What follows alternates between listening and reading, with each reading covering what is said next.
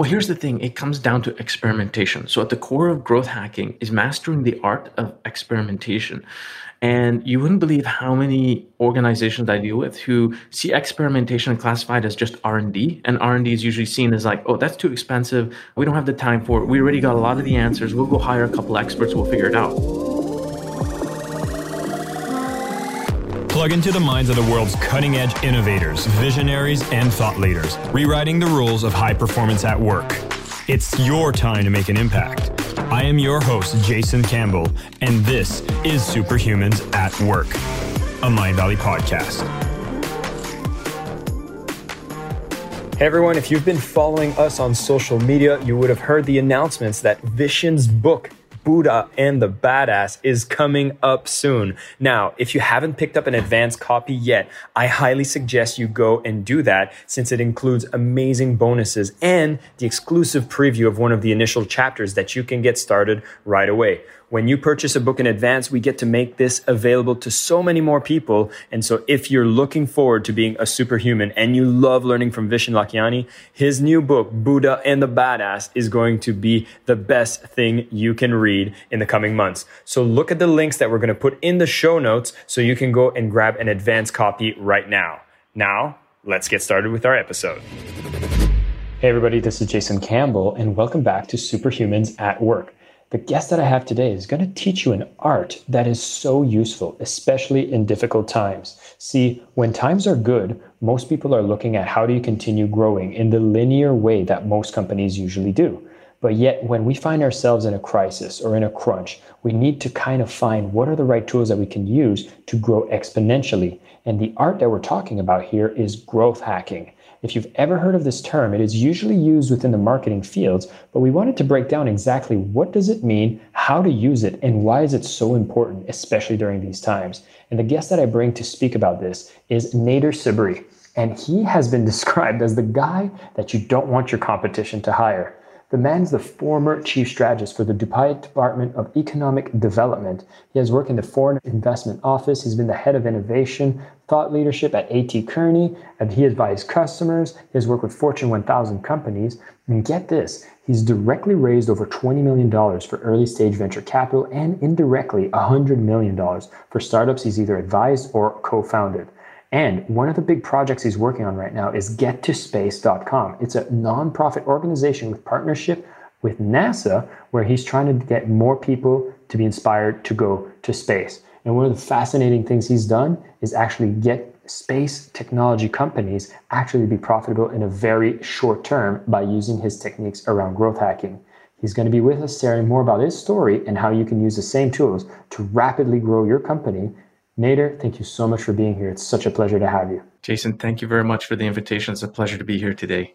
Nader, you just released a book, and this book was called Ready, Set, Growth Hack, and you really break down a beginner's guide to growth hacking success. So as we get started here, I kind of wanted to know, what is growth hacking and what was your journey with discovering it? Sure. Well, it's basically 25 years of experience put into a blueprint that answers the question of how to grow and how to grow exponentially. So after building many companies over 25 years, I would sit back and ponder over why would some companies I would build would grow much faster than others, why some would fail, and why some of them would never take off. And I started to identify some very specific patterns. And in my last company, which was my NASA space certified company that I had sold January 2018, as I was building it, this word growth hacking kept coming up. I was dealing with all these guys in the valley and they're like, oh, you're a growth hacker. Like you found a way to get past this and you're managing to accelerate that. And so I became extremely excited about the idea and started to kind of research at the time. And I discovered that growth hacking, of course, was a buzzword at that time and largely related to marketing or digital marketing. As I discovered that the topic, a lot like strategy. So as a strategist, it's been an emerging practice for decades. It's not necessarily seen as a profession in itself, other than if you classify it as consulting, but that has many other connotations to it. So I found that there was the same elements with growth hacking. It was much broader than it just being a sales funnel, or a lot broader than it just being a new digital marketing technique. It was actually, there are cases, as I put examples, that go far back as almost 40, 50 years ago, like McDonald's, traditional companies that had been growth hacking already. It wasn't obviously classified as that. But the example that I use about McDonald's is that they started building, and I repeat the keyword here, is they started building their own billboards on freeways at exits. Within 3 kilometers or 4 kilometers, they would have a McDonald's restaurant that you can just drive through. And it was always the drive-through business that they were driving, people coming home and hungry. So they knew that that was the right time, the right place to hit them. And that was one of the ways that they were managing to grow exponentially. That their drive-through business has been around for half a century. It's like one of those stories of this one metric they focused on, and it just made everything explode, right?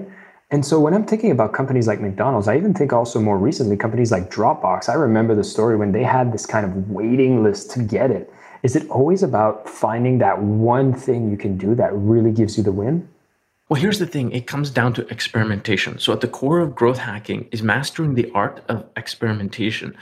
And you wouldn't believe how many organizations I deal with who see experimentation classified as just R&D. And R&D is usually seen as like, oh, that's too expensive. We don't have the time for it. We already got a lot of the answers. We'll go hire a couple experts. We'll figure it out. The reality is that when the mindset, so the beginning of the growth mindset is you need to step in and be like, okay, I actually don't know the answer how to grow, right? Once you step in that neutral mindset, then you're like, okay, now you're open to possibilities, right?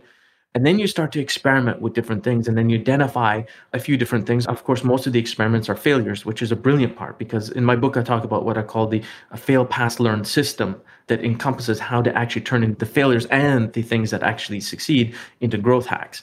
So once you do that, you continue to experiment, and then all of a sudden there will be that one thing that you identify through experiments. And I want to be very careful though, because I hate the thinking about something like a silver bullet, because there's actually no silver bullet. And we've been conditioned like this as kids. There's always the superhero who saves the day. And when he saves the day, it's the narrative is like an absolute narrative. That's a scary thing, because when we get into real life, that's not necessarily the case. But like you point out with Dropbox, there is that one thing that kicks it up several notches, right? It can be exponential in nature, but that in its own is never enough. And that's why experimentation, when it comes to growth hacking, is a muscle that you need to continuously practice. I have something called Growth Labs. It's an R&D area with 5,000 growth hackers, and we look at basically data around experimentation. And so we discovered the sweet spot when it comes to how much experimentation an organization should do is between 51 to 100 experiments. We base it on an ROI metric. So meaning I can go do 1,000 experiments and my ROI can definitely go up, but it's not necessarily proportionate to the actual tangible resources I can work with from 50 to 100 to actually get to a point where I can propel my growth. So we looked at detailed things like this, because a lot of growth hackers would come to an organization and be like, well, okay, where do I start? So they know how to run the experiment, but how many experiments do I need to run? And so they use the data that we've developed to educate the CEOs and other people. You know, there are two types of experiments. There's validation versus discovery. 80% of experiments are validation experiments, where 20% of them are discovery. They're two different things, but they actually, when combined in a proper format, they can be optimized to find some phenomenal growth hacks. Now, I find that when people are looking at growth hacking, it sounds like that exciting term. I've seen a lot of people put that as their job title, or saying that's a skill set that they have. Yet what you're talking about is a grind of discovery, which I feel that if you're jumping into an organization, there needs to be a certain level of patience, because I would assume that most of your experiments do fail. And so what do you see is kind of the winning communication that needs to happen within an organization for growth hack to be welcome? Yeah, that's a very good question. So there are three elements to an experiment. It's got to be fast, it's got to be cheap, and it's got to be simple, because you're going to do many of them. So you already prepare and anticipate for failure from the beginning. When you do that, then you can develop a volume of experiments. And when you develop the volume of experiments, you can allocate resources in bulk. So when people are looking at a single experiment, like, oh, this experiment is going to cost $1,000 to do, and it's going to take X amount. And so that sounds a lot more dramatic than say, okay, we're actually planning to do 100 experiments and they're going to cost us $50,000, but they can take us 3 to 4 months, and the expectations would look like this. And we know that from the data we've got, we would come up with at least 3 to 4 different growth hacks that would come out of this that can exponentially help us grow. The other thing that I like to point out is top line versus bottom line growth. So this is something we talk about in the book. So a typical organization, or the way we've been conditioned going to business school, is we should be always focused on the bottom line, right? We've heard that, focus on the bottom line. And what's the bottom line? Bottom line measures like cost cutting, efficiency, optimization, restructuring, reorganization, re-strategizing. It's always got the re right in front of it, right? But the real growth comes from top line growth. So top line growth is roughly 1% of the effort of an organization. The remaining of the 99 is bottom line measures. Usually they're incremental. They do have a short-term sudden impact, but they don't necessarily have a long-term impact on the growth. Now, I'm not saying they don't work, because ultimately as a growth hacker, you'll be combining both. But having a larger focus on the 1%, which is top line growth, and top line growth is essentially growing the gross revenue itself. That could be identifying new business models. It could be developing new revenue streams. It could be readjusting some of the revenue streams you already have so that the pot at the top is bigger. And then you can let all the bottom line measures take course so that you can actually improve it. So that's one of the mindset hurdles. I deal with a lot of large sort of corporations when I step into a board, and I'm like, okay, so how much top line growth activity do you do? Oh, last year we restructured this. We got a new strategy and we got a new marketing plan and all kinds of things. Okay, but hang on, guys. What about top line? So top line, it requires quite a bit of innovation and it can be very painful. Generally, it's a more riskier approach. At least it's perceived to be a more riskier approach. But when you take a look at it from an aggregate perspective, the results that you'd actually get out of it versus what you'd put into it, it's actually a lot less riskier than completely focused on bottom line measures as they usually would. I forget who makes this quote. I feel like it's something along the lines of, if you let the people like from finance optimize everything within a business, they'll eventually turn off the lights in the office so they can cut costs there too. And in these times where, a lot of people are focusing on making sure they refocus, reorganize, and do all these bottom line things, especially in a time like the coronavirus, obviously shaking a lot of businesses, I feel like right now, more than ever, a lot of people have cut this kind of top line growth because they're stepping into survival mode. And I'd be curious to know, and I have an idea what I think the answer is, what happens when an organization in times of crisis decides to go back and more aggressive on the growth hacking? Well, usually what happens is, you heard the term like back to basics. I don't like calling it back to basics. I call it forward to basics. Okay. Forward basics meaning we're not actually going backwards. We're actually going forward, but we're getting focused on the basics. And if you've noticed as individuals, actually, we're all sitting at home. We're now focused on family, health, food, like things that we were actually ignoring for such a long time. The same thing with a corporation. There's a lot of fat. There's a lot of things that they were just ignoring. And all of a sudden they've woken up and started to realize like, whoa, we don't necessarily need all this. And so they've had to re-strategize on how to refocus resources. So a good example, like Netflix, like they never expected this kind of throughput, right? Everyone's sitting watching Netflix. And so they were focused more on the content side, which is awesome. But then all of a sudden their infrastructure, like everybody else, like Zoom and everyone's infrastructure is being hit because they never had this much demand. So they've had to kind of flip to the other side. And it's almost like, well, shouldn't we have been looking at the basics of infrastructure to begin with? So that's why I call it forward to basics, right? So I've been having some very interesting talks on a macroeconomic level where I think some of the biggest things to come isn't artificial intelligence and blockchain, although they're important, they'll play an important role. But I think there are things like agriculture and food. The food supply chain, unfortunately, I hate to put it, but it's corrupted. It's not working well. Our immune systems are weak because the food system itself hasn't kept us strong enough that we can openly walk outside with a mask. We don't need to necessarily rely on the medical infrastructure. So, poor quality food seems to service the pharmaceutical and the health industry very well. I'm not trying to paint a conspiracy here, but I'm trying to put the facts and lay them out. The reason that I do that is that when I look forward to the future, I think that anything that is forward to basics is going to be really important. Food is going to be the top priority for most countries, and many organizations are going to be looking how to solve that problem. So if I'm in an organization, I'm like, we've went forward to basics. I love how you frame that. In essence, we've looked at the essentials that we needed to fix and the time that we needed to pivot so that we have everything working in place. When we have a bit of space to try to innovate or maybe capture more market share, or maybe there's new opportunities that exist in these times, how would I get started with the growth hacking? Is this something that I would instill in a separate department? Would I tell some of my people in marketing to kind of have a different way of approaching business? How would I get started? Well, that's a good question. So there's a fundamental change. If you noticed earlier in the interview, I talked about growth hacking as a discipline rather than it just being a practice. And so what I mean by that is if you take a look at unicorns, so there's roughly 400 unicorns globally. They're startup companies worth $1 billion or more, and a quarter of them are worth $10 billion or more. If you look at their DNA, in their DNA, they have one thing that they all have in common. Growth hacking is the master discipline, and then everything else subserves to it. So it wouldn't be marketing and then growth hacking. It'd be growth hacking, and then underneath it would be marketing servicing it, strategy servicing it, administration servicing it, R&D servicing it. So their true north would be growth, right? And so if nothing underneath it served towards growth, then it would be irrelevant. And so naturally they become very lean in their thinking and the way they actually implement things. So that's the difference between, and we found, I believe it's something like 1.5% of Fortune 1000 companies are actually taking this shift where they're trying to shift growth. They're trying to prioritize it. So one of the biggest findings that I had when I started out with this was I would sit with CEOs, and 85% of them, when I asked them, what are your top 3 priorities right now, couldn't answer the question. Like literally, just right now, what are your top 3 priorities? Now, it has nothing to do with intelligence, right? I just want to point out, it has everything to do with distractions, lack of clarification, a lot of disorganization, miscommunication. There's all the things that cause this bubble that the leader himself is distracted.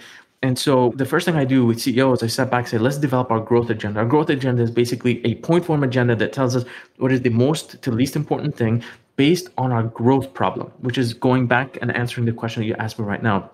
Where you start is the growth problem. You need to define and understand what the growth problem is, and then you need to break it down to its more micro level. It's a cause and effect, essentially, analysis. Once you figure that out and you find the golden nugget where you need to focus, then you start the growth hack. If you can't figure that out and you just start growth hacking randomly, which is what a lot of organizations, we just want more sales, right? So all of a sudden, you're not really getting exponential growth. You're back to incremental growth. And one of the important characteristics of growth hacking, if you look at it on a spectrum, you've got incremental growth, which is about 90+% of how companies grow incrementally. And then on the other side, you've got the unique companies like the unicorns who grow hypergrowth, exponential growth, right? And they do it differently because they got their priorities different. Their mindset towards growth is very different. They're ready and willing to change their structure and strategy within minutes in order to achieve, solve a growth problem. Whereas other organizations have so much legacy or legacy even just in their mind. It doesn't mean that necessarily the power to actually change. They have the power to change. It's a mindset where, we've always done it like this. Oh, we have very scary times ahead of us. And right now, bringing it into the COVID-19 context, I have a lot of companies that call me out and like, so what do we do right now? And I tell them, I'm going to give you the most counterintuitive advice I've given throughout my whole career. What you do is actually nothing. And they start laughing like, what do you mean nothing? I said, well, let me put it into an analogy. We're in a forest walking right now and there's 100% fog, right? If I take one step forward, I may hit a tree, I may fall in a hole, I may fall off a cliff, I may hit a branch. I don't know what's in front of me right now because we're in the transition phase of chaos right now, right? We're inside the chaos. And so what will happen is as the fog starts to simmer down a bit, some more visibility will come and we'll start to understand where we actually stand. And so all we can do between now and then is to prepare, become lean, keep strong, keep your eyes and ears open, keep alert. We have a lot of misinformation and fake news right now. It's horrific, it's scary, and it's unhumane, man. What is happening to people's minds right now? Everything in the media is just COVID, COVID, COVID. And we know it's important, but there's these stories, human stories that I hear every day about the power of generosity, the power of people helping other people. And it just never gets to the headlines because these are times when the best of people comes out and the worst of people comes out. We only see, unfortunately, too much of one side of the story. We need to let that simmer down a bit because we're not in control of that. And then we can start to really look at, really big opportunities. And relating that to growth, so from a growth hacking perspective, it actually doesn't really change anything. And the reason behind that is that the essence of growth hacking is mastering asymmetrical warfare. And asymmetrical warfare is a situation where the small guy wins. And the first thing people tell me like, oh yeah, but the small guy never wins. And I say, well, what do you think of Dropbox is? It was a small guy. What do you think Google was? It was a small guy. IBM at some point and Microsoft. All these giants were all, in an asymmetrical situation and they mastered asymmetrical warfare. And so in this particular situation, when things become more visible, understanding warfare mechanics, which I talk about obviously in my book, there are about 6 of them and how to use them. And then we talk about how to put your mindset and your tooling towards asymmetrical warfare. So one of the best examples, and we probably all hear this and I don't want to keep repeating, but the Airbnb story with the Craigslist, right? That is a perfect example of asymmetrical warfare.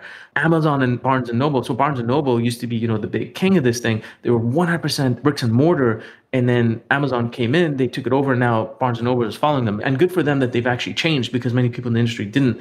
They learned that there was a stronger player came to the game and they had to play the game with them. I feel like growth hacking kind of detects any trend in the market that people are looking for something better where everybody else is comfortable. And you kind of hit the nail on the head, but then make it super easy for people to either discover, transact, refer, grow. It just seems like you find yourself doing so many tests and then you realize like, this is a particular need that people have. And when you keep repeating that, it just gets a wave of people coming in. Am I hitting this right? No, exactly. Yeah. So that's the part where you're hitting on is scalability. So scalability and full scale operations, which are two different things that many people get confused with. So if you're genuinely solving a problem, right, and people are just flocking to what you're doing because you're really genuinely solving the problem and adding value, now you've got the problem of scale and automation, which go hand in hand. You can't have the one with the other. Scalability is essentially, it needs to be repeatable, and it needs to be repeatable without distortion, and it has to have longevity. So sometimes a growth hack can be repeatable, okay, but it has distortion. Distortion meaning I go from 100 times to 100,000 times, I lose quality, there's distortion in the structure of the organization. And so what happens is that I can't really actually scale it. And then it hits the third part, which is basically the longevity of it is not as long as I thought it was. But if you hit these three things, so we talk about in the book, like here's the three things you need to achieve. It needs to be repeatable without distortion, and it has to have longevity. Once you've got that, you create automation. Then is full scale operations. So full scale operations means that sometimes it can meet all those requirements, but it never works. Why? Now, if you're a small startup company, this is brilliant because your operations are already small, so there's very little integration. But with big organizations like Google, so I'll give you a good example. Sometimes Google will have a product and you go use it, you love it, but it doesn't integrate, right? Like I already gave you my email, my username, and you already have my profile. Why is it not populating in here? And so what you recognize is that this was actually built to scale, but it wasn't full scale operations. Now, full scale operations is basically a few options with it. One is that you can run it standalone. Okay. The other way is you actually integrate it into the operations, or you find a hybrid between the two. Ideally, is you'd always want it fully integrated. That's the most ideal scenario. In some cases, it gets toxic. And if it gets toxic, the strategic decision is spin it off, let it be its own, let it stand on its own so that it has the ability to have full scale operations. So in essence, we're saying that a lot of times when you hit the nail on the head, things can get pretty chaotic pretty fast. And you want to be able to capture the momentum that comes in once you've actually found a strategy that brings a ton of top line revenue, brings a ton of top line users, whatever is the metrics that you're going for from the top line that you really want to grow. You want to make sure you have an infrastructure that can catch it. But I feel like this is like a future problem, yet you got to be prepared for it. Would you see scenarios where people are like, they're so almost afraid of their success that they don't go as aggressively into the testing? And is there a way to overcome that? Yeah, that happens all the time. It happens to me as well. So it's always like, yeah, I'm so afraid this is going to be so big that I can't do anything with it. But that's a good problem to have. I can't word it in a more simpler way than that. And you need to have enough confidence that you can figure it out when you get there if it doesn't exist, right? And that's about being flexible, being nimble, and being agile, right? That's your ability to figure it out. And yes, there'll be a distortion in between, but as long as that you're able to fix it as quickly as possible, there's many things that you can anticipate in advance, but you will never have full 100% visibility. There will be that one little thing that you never thought of or never saw, and it just hit you, the black swan. It's funny that we mentioned that because I had a group of strategists who were looking at the COVID-19 situation, and they were basically trying to come up with every possible variable. And I told them, well, the thing is the wild card or the black swan, right? You never saw this coming. What is it that you don't see coming with this as well? And that's the truth of scenario planning. So many years ago, when we used to do scenario planning, many people would always assume it's a what if statement, but that's actually just planning. That's actually not a scenario. A scenario is when variables that you cannot see take place, and then how do you respond to that in very, very simple terms. And so when I sit with these different groups trying to help them out with this kind of thing, they come back to the same style of thinking, and it's a control freak thing. You want to control all these things, but you just can't. You need to flow, man. You need to flow, because without flowing, you won't see the real opportunities. It's just that simple. That's beautiful. Nader, thank you so much for sharing us some amazing insights about growth hacking and even some additional topics here, just to think about the fundamentals of running the business and making it so relevant for these times as well. For everybody listening, we really just touched the surface about growth hacking, giving you a taste of how exciting it can be when you start looking at those top line metrics as opposed to those bottom line metrics, where you can try to find how do you test, how do you build these repeatable tests that are fast and efficient, that you know that once you can get an experiment that really allows you to scale. And there's a lot of examples that exist that you've seen companies like Dropbox, we talked about Airbnb, these companies come out of nowhere and do something wonderful. It isn't because they just had the one idea and they applied it. It's because they had growth hacking as a discipline within their organization where they tested many times. And if you are talking to your managers about bringing this kind of discipline within your company, they have to understand that it requires a lot of discovery. There's a lot of failures, but predictably, once you have the habits that allow you to do a lot of testing, that make you have an okay with some of these experiments failing, you will find some ideas that will allow you to grow exponentially, not linearly. And one of the advices that were shared here is that if you are bringing this growth hack discipline within your organization, you want it to sit at the top so that it actually is what's going to drive the mega levers for great growth within your department, your company.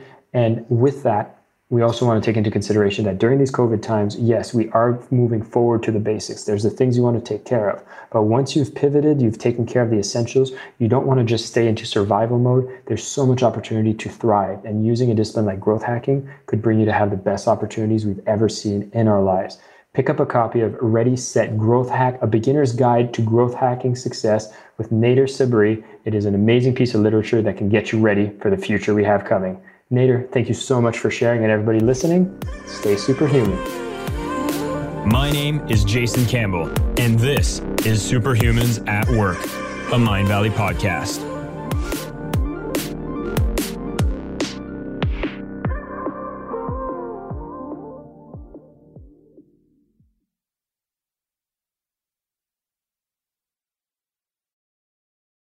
When you need mealtime inspiration, it's worth shopping Kroger, where you'll find over 30,000 mouth-watering choices that excite your inner foodie. And no matter what tasty choice you make, you'll enjoy our everyday low prices, plus extra ways to save, like digital coupons worth over $600 each week. You can also save up to $1 off per gallon at the pump with fuel points. More savings and more inspiring flavors make shopping Kroger worth it every time. Kroger, fresh for everyone. Fuel restrictions apply.